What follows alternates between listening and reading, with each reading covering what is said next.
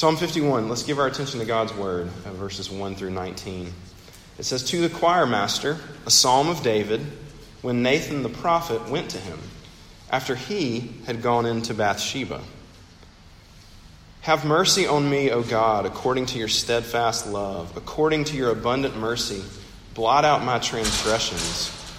Wash me thoroughly from my iniquity, and cleanse me from my sin. For I know my transgressions, and my sin is ever before me. Against you, you only have I sinned and done what is evil in your sight, so that you may be justified in your words and blameless in your judgment. Behold, I was brought forth in iniquity, and in sin did my mother conceive me. Behold, you delight in truth in the inward being, and you teach me wisdom in the secret heart. Purge me with hyssop, and I shall be clean. Wash me, and I shall be whiter than snow.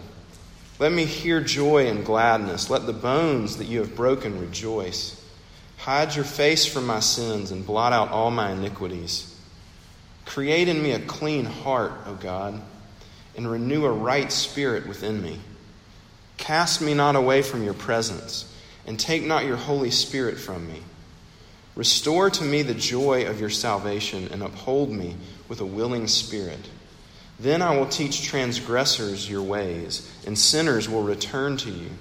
Deliver me from blood guiltiness, O God of my salvation, and my tongue will sing aloud of your righteousness. O Lord, open my lips, and my mouth will declare your praise. For you will not delight in sacrifice, or I would give it. You will not be pleased with a burnt offering. The sacrifices of God are a broken spirit. A broken and contrite heart, O God, you will not despise. Do good to Zion in your good pleasure. Build up the walls of Jerusalem.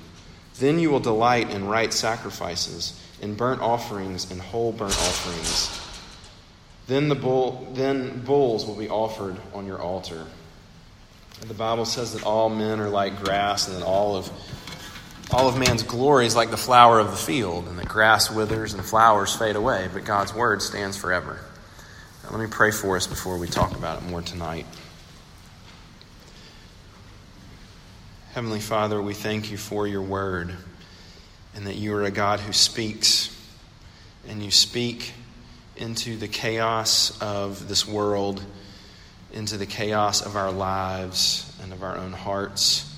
And Father, we pray that as you do that, that you would be at work in your word, that your word would do what it says, which is go out with power, and that it would work on hearts as unfortunately twisted as ours. Father, I need that to happen. We all need that to happen. So would you do it? And we ask it in Jesus' name. Amen. Years ago, around seminary, when I was in seminary, so 12, 15 years ago, I used to watch a lot of Cops, the TV show Cops. Like a lot. And I mean, I got to the point where, there's no telling how many episodes of Cops there are, where, like, I hadn't seen one I hadn't seen before. But one of my favorite scenes that I remember was basically a cop had witnessed what he presumed to be a guy selling another guy drugs. And so he goes and he stops the guy. So this guy knows he's busted. And he does everything in his power to not admit it. So he denies it up and down, right? He just, nope, it's not what I was doing, not what I was doing. And so the cop asks him, he says, do you have any illegal, if and when I search you, am I going to find anything illegal on you? Any drugs or paraphernalia? And the guy says, absolutely not, of course not, perish the thought. And so he begins to search him. And as you might imagine, as he pulls his hands out of this guy's pockets, he comes out with a handful of illegal drugs. And the guy's reaction was priceless, which is, this is the point. This is why I remember it. So the cop pulls out these drugs and he says, well, what about these? And he pauses for just a second, and then he looks the cop dead in the face. And with this look of true, astonishment, he says, wait, these aren't my pants. Right? As if he was really just now realizing, wait, where did these come from? Right? This guy just could not admit that he was wrong. And that's obviously a funny and fairly extreme example, but we all know what it's like. We all know how hard it is to admit that we're wrong about something. Even when we know we're caught, even when we know we've done something wrong, right? Even a lot of times when we feel it, we've done something we wish we hadn't. It's really hard to admit that. We have that feeling of guilt, which can be a really complicated and difficult feeling. We hate feeling guilty because of, I think a number of reasons, but we hate feeling guilty because of, at least maybe because of what it seems to say about us. Excuse me. We're going to try to keep that to a minimum. What it seems to say about us. And we want that feeling to just go away. And yet, at the same time, we can respond to that feeling of guilt in all sorts of different ways. Right? We can sometimes just sort of ignore it. We can try to argue against it. We can try to rationalize why we did it. We can sometimes just wallow in it. And all sorts of reactions. But it can be a really complicated feeling. And that's actually what this psalm, in a lot of ways, is about. This semester, if you've been with us, we're studying through the Psalms. And our theme every week is dealing with feeling. How we deal with our feelings. The Psalms, we say every week, right? The Psalms are, they're songs. They're songs that God has given us. And, right, just like any song, songs traffic in emotion. They help us to understand our emotions, to express our emotions. They even help in some ways to shape our emotions. And the Psalms in God's Word do the same thing for us. And so here we look tonight, we're going to look at this feeling of guilt and when we've done wrong. And like I said, it's a really complex feeling and emotion. And I want you to understand that we're just able to begin to scratch the surface of all, guilt, right? So please keep that in mind. We certainly can't, cover this from every aspect. And I feel the same way about this psalm, and I feel the need to say that on the front end. Right? This is such a rich and beautiful psalm. And there's just, frankly, a lot of it that we're not going to be able to interact with tonight. So, I just feel like I need to say that. All right, before we dig in, this is a psalm in which we don't know the context of a lot of these psalms, right? There are 150. A lot of them we don't know who wrote, or some of them we don't know who wrote them. A lot of them we don't know the reason they were written. But this is one where we do have the context, and it's very important here. You see it in the sort of little bit there before the first verse. And so the background of the psalm comes from 2 Samuel 11 and 12. I'm sorry. If you're listening on the podcast, I've had the flu for a week, so deal with it. All right, so what's the context of the psalm? 2 Samuel 11 and 12, David is king, right? He's king of Israel, and he's at home, so all of his army is off fighting, and he should actually be with them. He should be leading his army in battle, but he's stayed back for whatever reason, and he's at his palace, and the way things are arranged, sort of off in the distance, he's able to see this woman named Bathsheba bathing. Right, evidently you would sort of bathe on your roof, and the palace evidently was higher up, and it's not as weird as it would seem. But David had this vantage point, and he watched this woman bathe, and he began to lust after her. And as the king, who had essentially any and everything that he wanted at his fingertips, he basically has her brought to the palace for himself, and he sleeps with her. And it's important to note that part of the context that Bathsheba, so David himself is married, And Bathsheba's married also. But she's not just married to anybody. She's actually married to this guy named Uriah. And Uriah was one of David's, what the Bible calls mighty men. He was one of the guys that almost certainly had fought to save David's life from King Saul, who was king before him. So he's one of David's most trusted soldiers. In some ways, he was probably a trusted friend. But even still, David has this woman, and because he wants her, he has her. So sometime later, though, she sends word to the king that that wasn't just sort of this isolated incident that wasn't going to have any further repercussions, because she was pregnant. And so now, David, in his thinking, now he's got a problem. There's going to be a baby. And if you do the math, Uriah, the husband, is often at war. And so he concocts this plan. He says, he calls for Uriah to come home from battle. And he basically celebrates him and says, Uriah, you're such an awesome guy. And he was, by the way. Very noble man, as you'll see. And he says, you fought so bravely for me, and I want you basically to take a break. You're home, enjoy. He has a banquet for him. And he says, now go home and be with your wife, right? You've been off at the battlefield. You've been you've been deployed for a little bit. Hey, you and the wife, go home, enjoy some time together. You deserve it. Well, Uriah is such a good guy that he says, no way. No way would I do that. My men are out fighting. You think I'm going to come home and just sort of, have a second honeymoon? No way. And so he sleeps outside his own house. Right? Because the idea was, he'll be home with his wife, and of course they'll sleep together and enjoy one another. And then, about 9 months later, they'll have a baby. And of course it's Uriah's, right? But that didn't work. Because Uriah was such a good dude. And so David's next idea is, we're going to have to kill him.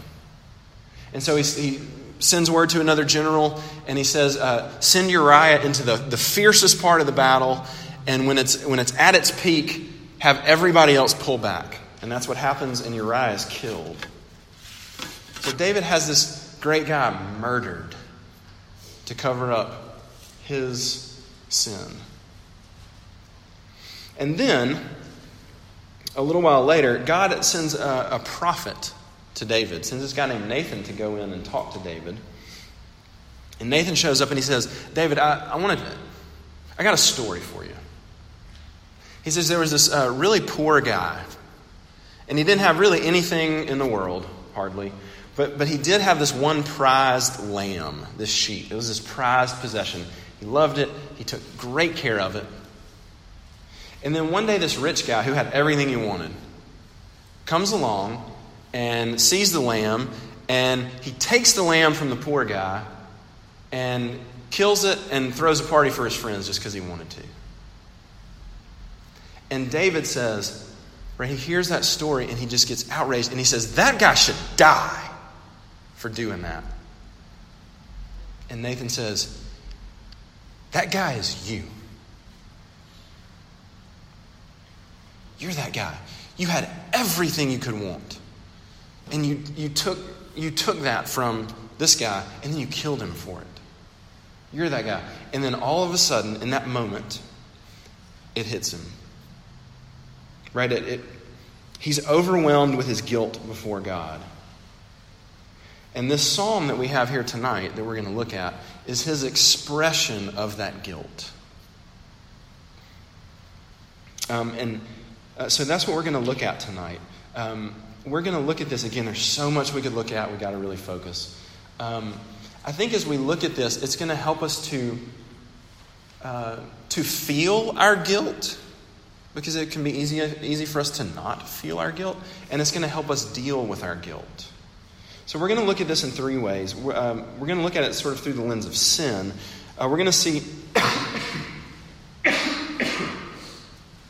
We're going to see we're going to see sin's true nature. We're going to see the sin's depth, and then we're going to see sin's power. Quickly, let's look at sin's true nature.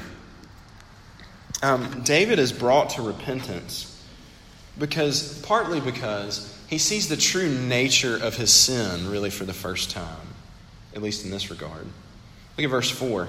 David says, in singing the psalm to God, he says, "Against you only have I sinned and done what is evil in your sight."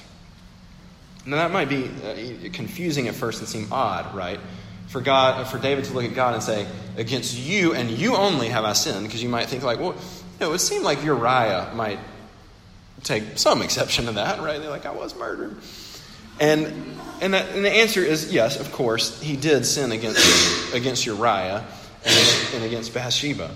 But what David means is that he sees that there's something at work behind sinning against Bathsheba and Uriah. That there's something bigger and deeper at play there. That those sins point to a deeper sin. What is it that would cause David to willingly break God's word against adultery? To profane the image of God in Uriah and to kill him. And at the root of it all, I think what David begins to see is that fundamentally he mistrusts God. That fundamentally his sin is against God first. Right? He doubted that God really cared for him, that God has his best interests at heart. And if you think about it, that's really the root, that has always been the root of sin. Sin's true nature. If you go all the way back to Genesis 2, 3, when sin enters the world, what does it look like? Right? God tells Adam and Eve, you can eat of any tree in the garden except this one. And Satan comes along and says to Eve, did God really say you can't eat of any of the trees? And she says, no, just this one. And he says, well, you know why God doesn't want you to eat of that tree? Because if you eat of that tree, he knows you'll be just like he is. And Adam and Eve begin to think for the first time, wait a minute. Is God keeping something good back from us? And that thought begins to creep in their mind. Maybe you can't trust him. Maybe he's kind of good. Maybe. But maybe he could be better. They begin to doubt, begin to think, he doesn't really care about me like he says he does. And the same's true here with David. And David now has begun to realize that. That what's behind even my sinning against Bathsheba and Uriah in those ways, really what's going on is that I don't trust God. I don't trust his provision for me. I think I can take my life and deal in such a way that I'll come out better. And I think that helps me and you to understand ourselves, right? And our guilt and our sin. Right? It helps us to see that the things that we do that are wrong are really, in some sense, just symptoms of a deeper problem. So in other words, we don't just lie because it'll make things easier for us. There's something far deeper going on. We don't just misuse sex in whatever way just because it feels good. I mean, is that why? Well, yeah. But it goes deeper than that. People don't just get drunk just because it's fun. I mean, is that why people do it? Well, yeah, sure, on some sort of surface level. But it goes much deeper than that. Right? We don't just lose our temper just because we were frustrated. It goes deeper. We do those things. We have to see that we do those things because fundamentally we don't trust God. We think that our way will work out, that God's keeping something back from us. And that helps us to understand how we should repent. Because then and only then can we know what to repent of. Right? We tend to... Right? It helps us to really feel our guilt. Because I think, at least for me, I can tend to look at my guilt and And it's very surfacey, right? Like, almost like, I guess I feel bad because I've broken some rules, right? Kind of eye roll, I guess. But what if the reality is that it's not that I've just broken some rules. It's that I've rejected a relationship. I've rejected God and his care for me, his love for me. I think it helps us to begin to really see the reality of our guilt. We're going to come back to this at the end. Secondly, what I want you to see from this passage is we get a little bit of, we see the depth of our sin. A second big aspect of David's repentance is what we see in verse 5. Look, it says, "Behold, I was brought forth in iniquity, and in sin did my mother conceive me." All right, so what does he mean by that? Well, he doesn't mean that there were some sort of sinful circumstances surrounding his conception, right? That he was, conceived out of wedlock or something like that. But rather what he's saying is that he understands that he was born this way. He was born with his heart bent away from God. That his wickedness, his evil, his guilt, his sin, it's part of who he is. It goes down all the way to his very core. It's his instinct. It's almost like the instinct of a wild animal. I think I've told some of you this. I watched a documentary a while back about grizzly bears. Fascinated by bears, and we get lots of bear illustrations here at RUF. But I saw this one documentary, and it largely was profiling this guy that essentially tames and trains grizzly bears. For movies and commercials and things like that, right? Whatever Will Ferrell movie where he, dances with a bear, this guy trained that grizzly bear. By the way, for the reason you're about to hear, not in a million years would I be near a grizzly bear. I don't care how trained it is. This is why. So this is the guy that trained the bear, and they show this footage. They show the footage. At his home sort of training arena, he's got this grizzly bear that he's working with, and he's using his own cousin, who willingly volunteers, to sort of interact with this bear in a certain way. And I can't remember exactly what, like the bear was going to come and take something out of his pocket or, sniff his neck or do something. And so he tells his cousin, he's like, look, all you got to do, just stand still, right? No problem. And so the cousin stands still, he's got his arms out, and this enormous animal, right, comes up and he's doing what he wants him to do. And he's sniffing at him. It's this huge towering beast. And he sniffs at him around his neck. And this guy, ever so slightly, just kind of flinches. Just kind of draws back just a little from this animal. And that thing pounced on him like that. And it killed him. It's brutal. Right? You see this guy, because the other guy comes running in with a stick and a hose, and he gets the bear off, and the cousin runs off screen, and what you can see is I didn't intend this pun, grisly. Okay? And he died. He died. Because it doesn't matter how much, right? Like there's a sense in which, and that's why I said, you can tame that bear all you want to. I ain't getting near it. Why? Because it still has the instinct of a bear. It can't help it. And it, just like that, right?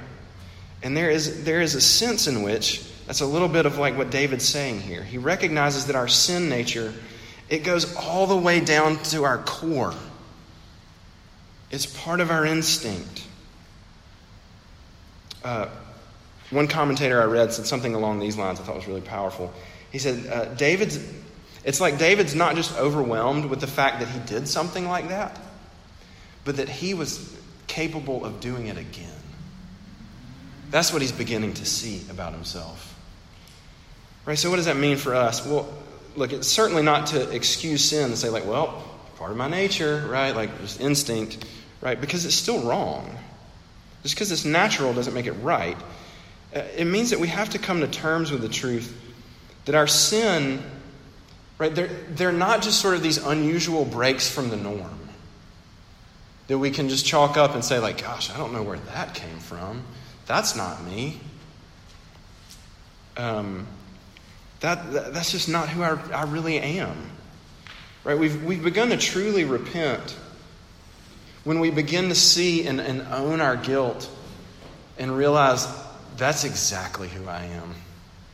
That thing that I said to you, yeah, that's actually a part of who I am. Our sin goes down to our core. And I think, again, it helps us to feel and feel the reality of our guilt. All right, so thirdly and finally, we need to take a look at how to deal with our guilt. And maybe better said, as you'll see, how our guilt is dealt with. So thirdly, I've called this point sin's power. And really, probably better said, what we're going to see here is David's powerlessness against it. And really, this aspect is more implicit because it's all throughout the psalm. But it's very real. It's very beautiful. And I think it's at the forefront here in the first couple of verses. But, right, David is overwhelmed with his sin. He's seen it for what it really is, that it's an offense against God. It goes all the way down to his core. It's all the way into his heart. And he's left with nothing else but to cast himself, as sinful as he is, onto the grace and the mercy of God. Right? He sees that there's nothing he can do to fix it. Right? Sin has this power, or like I said, maybe really what David is seeing is he is utterly powerless to do anything about it. So David sees these two things. One, that he's far more wicked and guilty than he could ever really have imagined. And at the same time, he recognizes that God is gracious and merciful, and that he can just go to him. And that's what it looks like to repent. It looks like to know that you can't clean yourself up enough to go to God. But that the only way you can actually deal with guilt, truly, is to go to God just like you are. In your sin. And what you find is cleansing. The verb that David uses there in verse 2 for wash is typically used for washing clothes. And it seems like David is giving us this picture of going to God covered in filth. Right? His clothes are just disgusting. And yet he goes to God just like he is to get washed, to get cleaned. It makes me think of a story that a good friend of mine, he has one of the most horrific senior prom stories that I've ever heard. Maybe besides Carrie, right? Like Stephen King's Carrie, where a lot of people die. It's not quite that horrific. But so his story, when you hear him tell it, and I've heard him tell it maybe a dozen times, it is, on the one hand, unbelievably hilarious and utterly horrifying. And you'll see why. The basic gist is that the night starts out and he's looking good. Or late 90s, okay.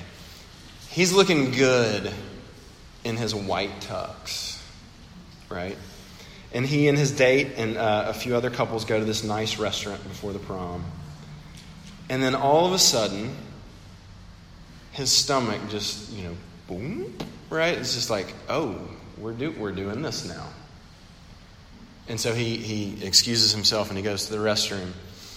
And it's one of those, there are two options and they're both not options right now. And so he's waiting and he's waiting and he's waiting, and his stomach is increasingly not waiting. And finally, mercifully, right, one guy leaves and he goes in there, and it was just a little too long. white tux, no longer white. And so now, I'm telling you, it is so funny and just so horrifying. I wish I could have him here and just tell the whole thing. He is now covered in his own filth, in his prom tux. This is before cell phones, okay? He's got nothing. Like, he is stuck as stuck gets. You can't text your buddies and be like, hey, need help. Of course, there are no paper towels anymore. Like, that guy took the last one. He is as stuck as it gets. He's covered in his own filth and he's trapped. Right? Can you imagine the terror? Like, I guess I'm gonna either stay here until they close this place down, or I'm gonna walk out in front of everyone. What am I gonna do? Because he's got no way to clean himself up. Mercifully, his friends finally come to check on him. Create this little human shield around. I finished this because otherwise you wouldn't think about anything else other than, well, what happened? Create this like human shield. They immediately get outside and, it works out. And look, as funny and horrible as that is, right? I think it's actually a decent little taste of what this is telling us about us and our sin before God. That we're covered in our own filth. I mean, right? Like, yeah, it's funny, but it's disgusting. Like that story. And our reality is even worse. And yet the beauty of it is that you have a God that essentially says, look, you don't have to worry about it. You don't have to hunker terrified in the bathroom. You can just come to me as you are. And I will clean you up. I'll protect you and I will clean you. But you've got to come just like you are. You've got to come just dripping with your sin. And look, here's the great news. You get to. You get to come just with your filth all over you. And that flies in the face, I think, of the way we typically think of things. Right? If you're like me and you find yourself and you've done it again, right, the last thing you want to think about is God's presence. Right? We tend to think like, all right, just give me a little bit of time to put some space and some distance. So I can at least show, right, like, all right, I mean, I can go at least like 2 or 3 days, right? So that when I go to God, it'll be a little less embarrassing. I can at least go with something so that he knows I'm serious. So that when I go to God, he doesn't look at me and say, are you kidding? But the good news is we get to go just like we are. And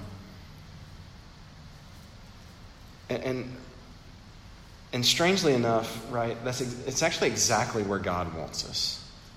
At rock bottom, where we say, this is me and all my filth. Because it's actually at that point that he can and he does give us everything we need to cleanse and cover us. Which is ultimately in the person of Jesus. All right, let me end with this thought. We got to move quick. How can you know that God really does love you like that? That he really does have your best interest at heart? Because David recognizes that. And like we said in the past, couple weeks, we have so much advantage over David. Notice all throughout the psalm, David recognizes that if he's going to be forgiven and cleansed, that it's going to be something that God does entirely. Right? He goes to God and says, God, I need you to even just create a clean heart in me. Right? He said he slept with somebody that wasn't his wife and he killed, this guy. And he goes to God and says, I need you not to just fix that stuff. I need you to fix my heart. So how can we know? Look at verse 7. David says, purge me with hyssop and I shall be clean. To David, hyssop, right? Hyssop is a plant. And in the Old Testament, it was something that priests used to paint and sprinkle blood on stuff. to show that there was cleansing by death. In Exodus 12, when God says, kill the lamb and paint the blood on your door, right? So, and then I'll pass over your house. He said, paint that with hyssop. Put the blood on with hyssop. Leviticus 14, you see the same thing about cleansing of lepers. Numbers 19. In Hebrews 9 tells us that when God gave the Ten Commandments, that Moses took hyssop and he dipped it in blood and he sprinkled it, right? He flung it on the people. And he said, this is the blood of the covenant. This is how you know you're clean. And then Hebrews 9 goes on to say that all that blood, that hyssop, right, sprinkled blood, all of that was just this pointer to Jesus. To what Jesus came to do. So what David had just this sort of faint idea of, right? Purge me with hyssop. Put blood on me. Right? We know is the brilliance and the beauty of the gospel. The magnitude of it, right? That God does let us come in our sin. And our sin cost him his son. It cost him himself. And I said we come back to this at the end, and we will. That's why it's so important to see the true nature of our guilt and to know what to repent of, because it's only then can we apply the good news to that. Right? It's one thing to ask God, forgive me for my sexual sin, and Lord, heal that. Forgive me for for making fun of my roommate, and will you fix me there? Right? That's a fine thing to pray. But when you begin to see the magnitude of the gospel, right, and get behind what's going, why am I making fun of my roommate? Well, maybe it's because I'm just dying to be accepted by somebody. And I'm dying to be accepted by somebody because I really don't think that God has accepted me. And the gospel comes along and says, look how much God has accepted you. So much so that he would take his own blood and give it up for you. So that you can walk into his presence just dripping with sin. Because he covers you with his blood. Goodness, we've gone long. I'm sorry. We got to end there. That's the good news of the gospel, right? That will transform us. The good news of Jesus. Let me pray for us. Lord Jesus, we thank you for that good news, for that great news. Would you take it and apply it to our hearts? And we ask it in your name.